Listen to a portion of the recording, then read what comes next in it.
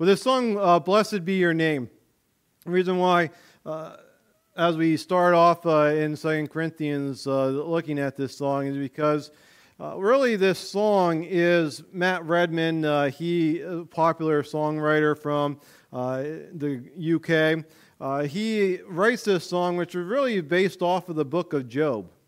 If you know the book of Job, Job is there and he goes through some huge pain and suffering, and where he loses everything except for his life and his wife, and that's it. He loses all his kids, he loses all his possessions, he loses even his health. And his wife and his 3 friends that come and try to comfort him during this time cry out and say, "No, curse God! Curse God! Get mad, get angry at God." And he says these words that Matt Redman and his wife Beth, they pen. But it's this understanding that no matter what life circumstances we are, that we're supposed to praise God's name. And that's the blessed be your name in the land that is plentiful, when things are going good. When your streams of abundance flow, I'm going to praise your name. Next part, blessed be your name when I'm found in that desert place. Though I walk through the wilderness, blessed be your name. And again, the symbolism comes from the Old Testament of desert, of wilderness, of the wilderness wanderings, of just where things maybe aren't as abundant. And sometimes we feel that nowadays with the current economy. Things just, you go to the store and you're reminded every day, things that used to cost $1 now cost, you go to the Dollar Tree. What used to cost $1 now costs $1.25. And all of a sudden now you're thinking, oh my goodness, this is crazy because of inflation. But but we choose an attitude of praising God. And then, of course, what they call every blessing you pour out, I'll turn back to praise. When the darkness closes in, Lord, still I will say. And then the chorus, blessed be the name of the Lord, blessed be your name. Then the next verse, blessed be your name when the sun's shining down on me, when this world is all as it could be. In other words, life is going good, everything's perfect. I'm going to praise your name. But when things aren't going perfect, guess what I'm still going to do? I'm going to praise your name. On the road marked with suffering, though there's pain in the offering, blessed be your name. And then you get down to and this is what Job says. Why do I get mad at God? He gives, and He takes it away. And so instead of getting mad and angry and shaking my fist at God and saying, "How dare you, God, do this to me?" Instead, I'm reminded of God's sovereignty. I'm reminded that God is King. God is overall. God is, as a follower of Jesus, and that's what we're going to look at throughout these next several weeks. As a follower of Jesus, when you say, "I've decided to follow Jesus," no turning back. God becomes King of your life. And you surrender everything that you are to Him. And you say, "Lord Jesus, in the blessings, I'm going to praise you. When life is beating me up, I'm going to praise you." That's what James tells us our attitude should be. Lord, you're sovereign. You know what I need in my life. Your promises are still true. But I'm going to follow you above all else. And in a real sense, as we start thinking about this great gift of salvation, and we are starting this series, started a couple weeks ago, about the salvation series, and we started by asking this question of, what happened? How does a person become a follower of Jesus? And we looked at 2 passages in Acts chapter 2 and in Romans chapter 10 where it answers that question. And when you combine those two kind of as a review, this is what it says: repent. Turn away from our sin and turn to God. And that's literally what the word repent means. That is that turning part. You come to God and you admit, and that's another term that the Scripture uses, or confess. We admit that we're sinners and we repent. We're saying, "God, this is how I lived my life, and I'm choosing not to live my life anymore in that direction because I'm going to publicly declare that now I'm going to follow your plan and your way for my life. Peter in Acts chapter 2 says, be baptized. That was that public confession. That baptism is I am choosing to leave my past behind, my sinful life behind, and I'm choosing to follow Christ now. Paul, I confess with my mouth that Jesus is Lord, my Master, my King. And every moment of every single day, as long as I have breath in these lungs, is to live for my King. That's what we're signing up for. We're not just signing up so that we get this fire insurance so we don't have to face the hell. When we become a follower of Jesus, that's what we're becoming. That Jesus is our King, that I am following Him and Him alone now. That I've laid my sinful life down and I'm following Jesus. And that we believe, and that understanding belief is that we're betting our entire lives upon it. It's affecting every moment of our life. I believe that Jesus is not dead, but that Jesus rose again. That He's alive to this day. That He is there seated at the right hand of God the Father, waiting for God the Father to turn to Him and say, now's the time. Now's the time. Go get my children. But it affects every ounce of our lives, that belief.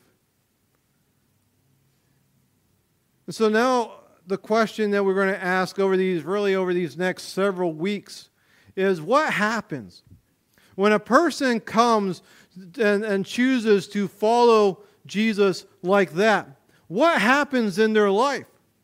And you're going to see over the next three weeks, this is going to be what happens when a person becomes a follower of Jesus. Today is part 1. What happens next week? What happens when a person becomes a follower of Jesus? Part 2. What happens when a person comes to follow Jesus? Part 3. Because there's these images that Scripture gives us and words that Scripture gives us to describe what happens when a person comes to know Jesus and follows Jesus. And if you grew up in the church, you know these words. You're familiar with these words. But you may have not actually stopped and asked, okay, what does that word mean and what does it look like in my life? And so as we go through these passages of Scripture, and we'll start off in 2 Corinthians chapter 5 today and we'll read that here in a few moments. But as we start off in this, is again a well-familiar passage that uses some well-familiar terms, that church terms that we say. But if you know Jesus as your Savior and you follow Jesus, then understand this. This is who you are. So if you have your Bibles, follow along with me as I read from 2 Corinthians chapter 5, starting in verse 17 until the end of the chapter. Therefore, if anyone is in Christ, the new creation has come. The old has gone, the new is here. All this is from God, who reconciled us to Himself through Christ and gave us the ministry of reconciliation.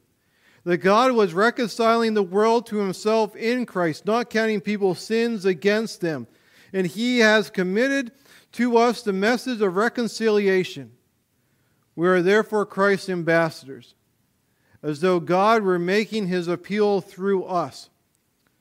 We implore you, on Christ's behalf, be reconciled to God. God made Him who had no sin to be sin for us, so that in Him we might become the righteousness of God. Paul is writing this letter. Actually, this is the 4th letter that he has written to the church in Corinth. The reason why we can see that this is the 4th letter is because, even though we call it the 2 Corinthians, is because when you read 1 Corinthians, you realize that's the 2nd letter he wrote. Then there's a letter in between. This is our 1st and 2 Corinthians, the 3rd letter, and this is the 2nd letter because he makes reference to that 3rd letter.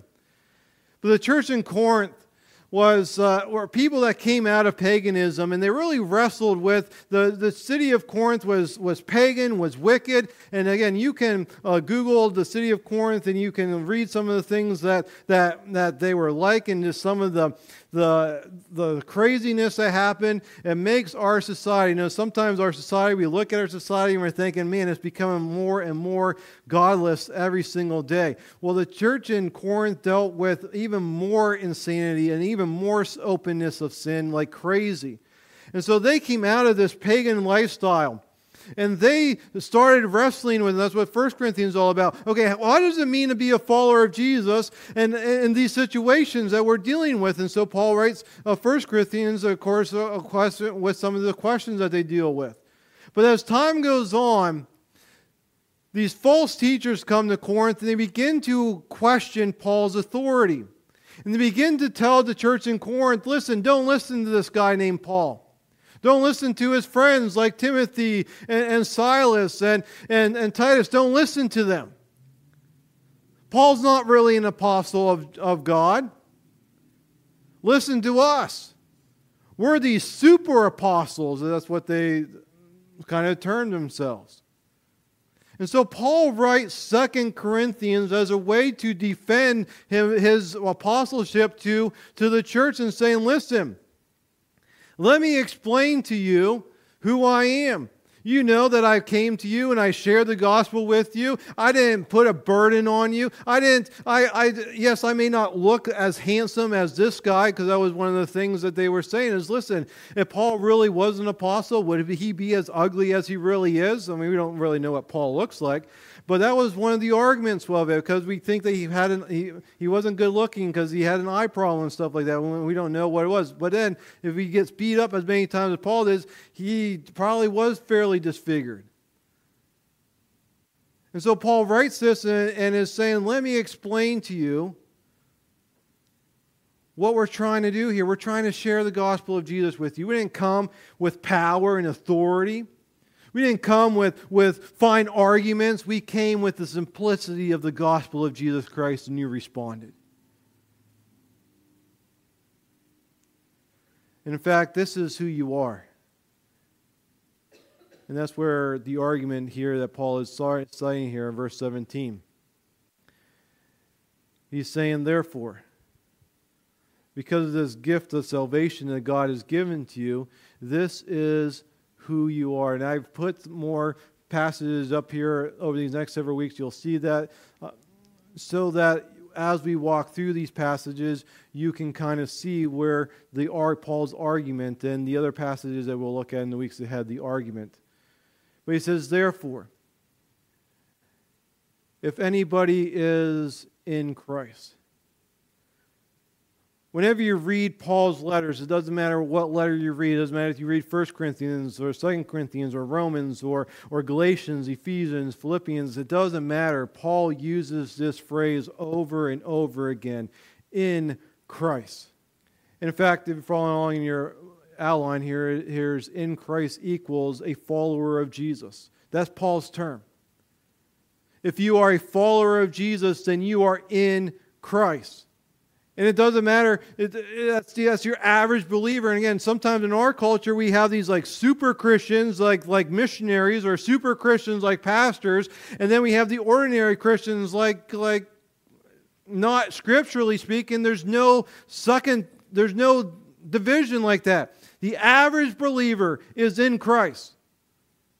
And what Paul means by that is this, that the person, a follower of Jesus, is in Christ, is in a close association with Christ, is under the influence of Christ, is under the control of Christ. You realize that?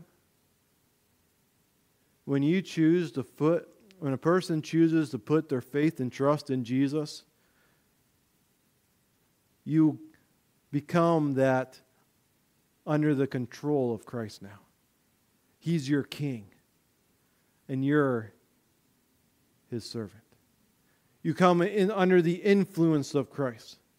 That's why in Ephesians when Paul is talking about this drunkenness. He says, don't be drunk with wine. No, don't get under the influence. Don't allow wine or alcohol to influence you and take control of you. Instead, be what? Be drunk. Literally, that's what the Greek says. Same word. Be drunk with what? The Holy Spirit. Allow God's Spirit to control you. That's that in Christ mentality. So if you are a follower of Jesus, you are in Christ. And this is what happens, Paul says. NIV I read, if therefore as anyone is in Christ, the new creation has come, the old has gone, the new is here. I do not like that translation, so here's my own translation. Therefore, if anyone is in Christ, a new creation, that new creation refers to that person in Christ. If you are a follower of Jesus is a new creation. And that's what Paul goes on in here, says, the old has done what? The old has disappeared. It's gone. And aren't we glad of that?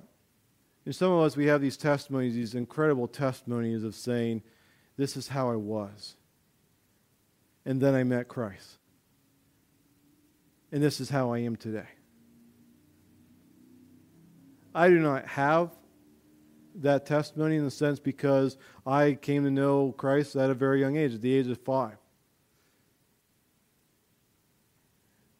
But at the same time, when I came to know Christ at the age of 5 as that young boy sitting there at a vacation Bible school, that I went forward and my mom was leading the vacation Bible school, and you wonder why I put so much emphasis on vacation Bible school, because of my time when I went to vacation Bible school, God changed my life. Because at the age of 5, I heard the gospel of Jesus. I understood the gospel of Jesus. And I went down, and then the adults, my mom was one of them that then explained to me, this is the gospel of Jesus, and this is what you're choosing to follow, who Jesus is, and it changes your life. It wasn't a night and day thing like people experience. But at the same time, at the age of 5, there should have been that change, that difference. And that's what Paul's saying here.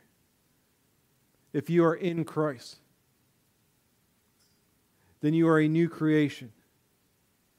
Your old, sinful lifestyle has come to an end, has disappeared. That person has become new. There's a transformation that takes place when a person chooses to follow Jesus. In fact, there's a popular movie, and if you like these, fantastic, the Transformers. They were toys when I was kids, and you would take this vehicle, and this is the picture here is of Optimus Prime, if you want to know. It takes this vehicle, he turns into a semi-truck, and you can see that it converts from a robot to a truck, or a truck to a robot in 6 easy steps. Now, have you ever done this, and your kids have it, or your grandkids have it? It's not as easy as they make it out, and it's not as 6 steps as they make it out. But it goes from this semi-truck to this powerful robot taking over the world mentality. And if you watch the movies, I didn't watch the movies, but if you watch the movies, you can see that. And in a real sense, that's what happens when a person comes to know Jesus as their Lord and Savior, follows Jesus. There's a transformation that takes place. But the problem with that illustration is that they go back and forth, back and forth, back and forth, but not when it comes to Jesus. This is a better illustration. A caterpillar, monarch butterfly. Starts off as what? A caterpillar. Then it gets into its cocoon. Goes through a metamorphosis process. Comes out as what? As a monarch butterfly. And guess what? That monarch butterfly will not ever turn back into that caterpillar again. That's the image of what Paul is saying here. when you are in Christ, when you have chosen to put your faith and trust in Jesus, and you have become a follower of Jesus, when that moment that you've made that decision, your old sinful lifestyle is gone, is buried, is dead, has disappeared, and you are this new creation in Christ. Paul continues, verse 18, all this is from God, who reconciled us to himself. So Paul says the first one is that we're a new creation. The second word he uses is this understanding of reconciliation. And again, we use these terms and we understand these terms even when we have these strained relationship with people, and then all of a sudden these relationships come back together and think, oh, we were reconciled with this person. That's exactly the image here that Paul is saying here. God reconciles us to himself. What does that mean? It means that we exchange a hostility with a friendly relationship with God. Sometimes we don't understand this. We don't comprehend, especially us that grow up in the church, is that when before a person puts their faith and trust and chooses to follow Jesus, they are enemies of God. There is a hostility. They are separated from God. And then when they put their faith and trust in Jesus and become in Christ, that they move from that enemy to that friend. And that relationship, that broken relationship, is healed and restored. That's why we can sing songs like, I am a friend of God. That's why Paul can go on and say, because of what Jesus has done in our life, we can cry out to our Heavenly Father and call Him Father. And call Him Abba, Father. Abba was the word that the Jewish kids would describe to their dad, meaning daddy. It's because of this relationship being restored that we're reconciled. God has reconciled us to Himself. And it's done through how? Through Christ. This is only done through Christ. We can't earn this. We can't be good enough. We can't give enough. We can't earn this relationship, where this reconciliation takes place. Why? Because we're still before Christ, and you try to earn your salvation, earn that, you're still enemies. You're still at war with God.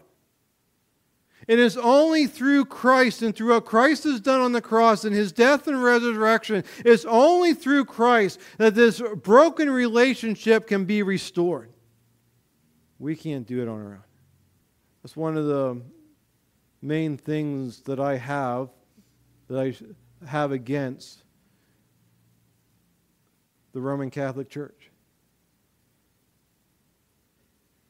Because they say that as long as you do X, Y, and Z, you can be in good standing with the church, which means you can go and eventually, after you die, you will go into heaven. According to Scripture, you can't do that. Because you're still a dirty, rotten sinner without Christ. It's only through Christ. Only through Christ. That's why all the other world religions are totally false. Because it's all about, how can I be good enough to appease God? There's my bad things and there's my good things. And as long as the scale will outweigh, my good deeds outweigh my bad deeds, well, God has to let me into heaven because I'm an okay person. No, you're not. You're still an enemy of God. It's only through Christ that you can be a friend of God. That's what Paul says here. All of this is from God, who reconciled us to Himself through Christ. Verse 20. We are therefore Christ's ambassadors, and this is Paul explaining, this is what happens. Why we do what we do. we are Christ's ambassadors, as though God were making His appeal through us. You understand that even though Paul is saying this is what Paul, Silas, Timothy, this is what God has called us to, this is what we are as believers. We are Christ's ambassadors. Christ sends us to our non-believer friends, and we are making this appeal through us. We implore you on Christ's behalf, be reconciled to God, and that's what we should be announcing to the world. Be reconciled to God through Christ. That's the gospel of Jesus in a nutshell. So I just realized that I skipped a point there for all those OCD people. God no longer considers our sin against us. There we go. It's a problem sometimes with outlines as you point C there. God no longer considers our sin against us. That was back in verse 19. That reconciliation. But verse 20, God made him who had no sin. Ultimately referring to, of course, Jesus. God made Jesus who had no sin, what? To be sin for us. You know, sometimes we especially growing up in the church, and I know I can get this way sometimes where it's like, okay, Christmas is right around the corner, and be like, oh man, Christmas is here, and you got to come up with something new and fancy to kind of wow people about Christmas, especially as a pastor. You can't pull out the same sermon every single year mentality. And then you get to Easter, and you're thinking, oh man, we get so accustomed to what Jesus has done for us on Good Friday and Easter, but do you realize the severity or what happened on that Good Friday and what happened on that Easter? Jesus, who was sinless, never sinned once. The Bible tells us that in Hebrews. Never sinned once. Never talked back to his mom. Never stole whatever Jewish people steal from the cookie jars. Was a perfect, obedient son. Was a perfect, obedient person to his heavenly Father. Went to that cross and became sin for us. Jesus became sin for us. I mean, let's think about that for a moment. And you think about the events that happened on the cross. You know, why does, and we looked at this in the Gospel of Luke, why does all of a sudden darkness covers the whole earth? Why does Jesus cry out, my God, why have you forsaken me?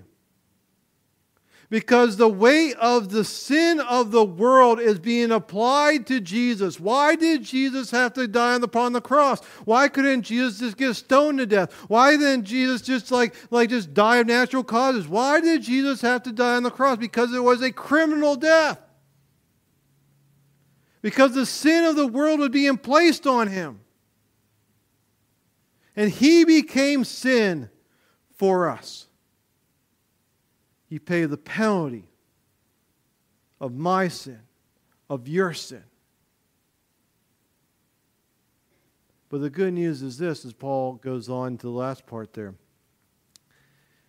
So that, what's the result of all this? That we might become the righteousness of God. When a person puts their faith and trust in Jesus and chooses to follow Jesus, they become righteous. And again, that again is kind of a churchy term that we use, or a biblical term that we use. And what does that mean? It means that we meet God's standard of perfection. We meet God's standard of perfection. Romans 3:23 says, for all have sinned, and all fall short of what? Of God's glorious standard. Every single person in this world, and that's what Paul's arguing in Romans chapter 1, 2, and 3. Every single person, doesn't matter if you're a Gentile, doesn't matter if you're a Jew, it doesn't matter if you've never heard the name of Jesus before, it doesn't matter. Every single person in this world is a sinner and has fallen short of God's glorious standard of perfection. Do you realize that only perfect people can go to heaven and be in God's presence? Only perfect people. And what happens on that cross is Jesus becomes sin for us. And so as Jesus dies and the weight of our sin, the consequences of our sins is placed on Him. And He rises again as we put our faith and trust in Him and we become followers of Him. His righteousness, His perfection is applied to us. And we finally become, according to God's standard, perfection. Perfect before Him. When God the Father looks at you, He sees the blood of Jesus being applied to your life. And He sees you as perfect. Perfect. The new creation. Your old sinful life is gone. You're reconciled. You are a friend of God. You are connected with God. That relationship that was broken is now being restored, has been restored. We can pray the way Jesus commanded us to and say, Our Father, our Heavenly Father. We can go to Him not with fear and trembling because that's what we are in the Old Testament. Old Testament is totally different. The Jewish people, they saw God as separate because He was holy. They saw God as that we are so fearful of who He is. If we didn't come with the right heart and with the right attitude and we didn't follow X, Y, and Z, then we could die from that. New Testament, we can come boldly approach the throne of grace, Hebrews. Why? Because of the blood of Jesus being applied to our lives. We don't have this separation anymore. Why? Because of what Jesus has done. We are this new creation in Christ. We are righteous. We finally meet God's standard for perfection because of what Jesus has done. You see, as we stand before a holy and perfect God, yes, God is loving. Yes, God is compassionate. Slow to anger. Yes, that's God's character. But over all of that is this, that God is a holy and perfect God. When you read the Old Testament, you have to keep that thought number one in mind. God is a holy and perfect God and can have nothing to do with sin. He will judge sin. He is a holy and perfect God. And as we stand before this holy and perfect God, our only hope to be saved from the penalty of our sins. When we talk about being saved, what are we saved from? We're saved from the penalty of our sins. We're saved from the hells of fire. The fire of hell. Sorry, I switched that backwards. The fire of hell. The lake of fire, from the penalty of my sin, from your sin. And the only hope that we have is in Christ alone. That's it. We cannot be good enough. We can't be good enough. We can't pay the penalty of our own sin.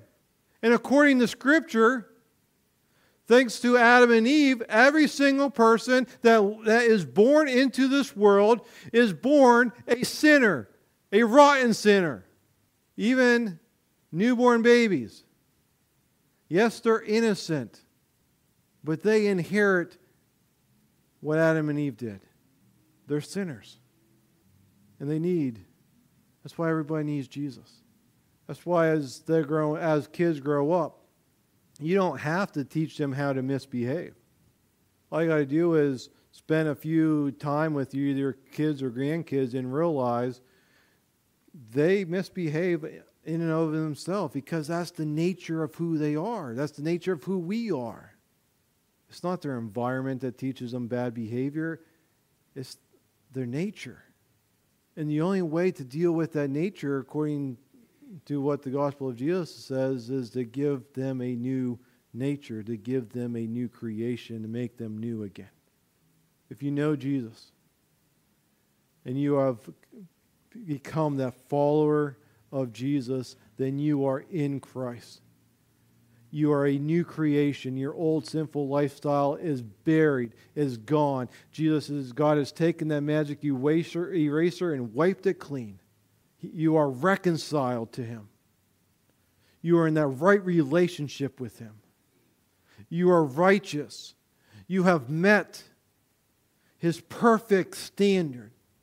All this has done because of what Jesus has done for us. My encouragement to you, again, a lot of this is maybe things that you have heard all your life, and maybe explained a little bit differently. Hopefully you have some light bulbs come on as we go through these terms. But my encouragement to you is this. During this week, every single day this week, pull out your Bibles and read 2 Corinthians chapter 5, verses 17 through 21. And tell yourself this. This is who I am in Christ. I am a new creation. I am reconciled to God, and I can call Him my Father. I can call Him my Heavenly Father. I am righteous. I meet God's standard. I have become that righteousness of God. And memorize these verses to get them from not just head knowledge, but get them down into your heart. So that you can see, because what happens as we go through this, we'll eventually get to this, especially probably in December, as we talk about, what happens as we live a life that is pleasing unto God. What happens when the believer in Jesus sins? What happens when that happens? And to get these into our hearts and our minds so that we understand this is our identity. This is who we are. So that these truths of God's Word start to affect our thinking and how we live our daily lives. That we know beyond a shadow of doubt. This is who I am in Christ. As the praise team comes and we're going to sing our final song, which is just a reminder of our only hope is in Christ alone. In Christ alone, my hope is found. He is my light, my strength, my song. This cornerstone. Again, cornerstones were foundational when you're building a house. If you didn't place the cornerstone right, and the cornerstone wasn't perfect and level, the rest of the house was going to be wonky. This cornerstone, this solid ground, I can base my life upon this solid ground. It's not going to move. Firm through the fiercest, firm through the fiercest drought and storm. Why did the wise builder that Jesus' parable, when the storms came, and storms are going to come, that's just part of life. Storms will come. But how did his house be able to stand? Because he had that firm foundation. When storms come, how are we able to stand? How are we able to, and trust me, as a pastor, I get these phone calls all the time of, hey, this is what the doctor said. How are we able to stand during that time? It's only because of Christ. Because we built our lives upon this firm foundation that Jesus is our hope, that Jesus is our Savior. What heights of love, what depths of peace, when fears are stilled, when striving cease, well, He's my comforter. He's my all in all. Here in the love of Christ I stand. The actual third verse is the second verse we sing. That there in the ground His body lay, light of the world, by darkness slain. By darkness slain. I forget that the lyrics on the back are different.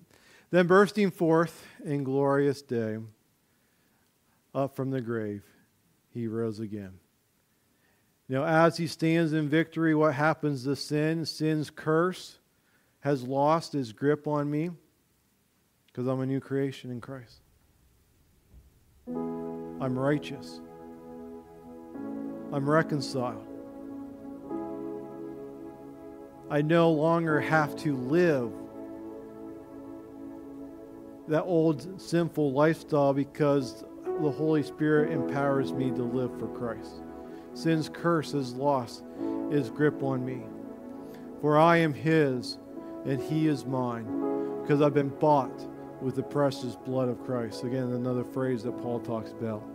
You are not your own. You've been bought. You've been bought with the blood of Christ. The fourth verse, no guilt in life, no fear in death, because this is the power of Christ in me. From life's first cry to final breath, Jesus commands my destiny. Again, when we come to know Jesus, when we become a follower of Jesus, when we come in Christ, we surrender. He's my King. He's my Master. He commands my destiny. No power of hell. No scheme of man. When Paul's talking about that, he's talking about salvation. No power of hell, no scheme of man can ever pluck me out of his hand. The assurance of salvation. Till he returns or calls me home. Here, in the power of Christ, I'll stand. Is that your prayer? Again, allow these truths of who you are in Christ to get from your brain down into your very soul. And so you remind yourself each and every day, I am a new creation in Christ. I've been reconciled with my Heavenly Father. I am declared righteous all through Christ. That's my hope in Christ and in Christ alone.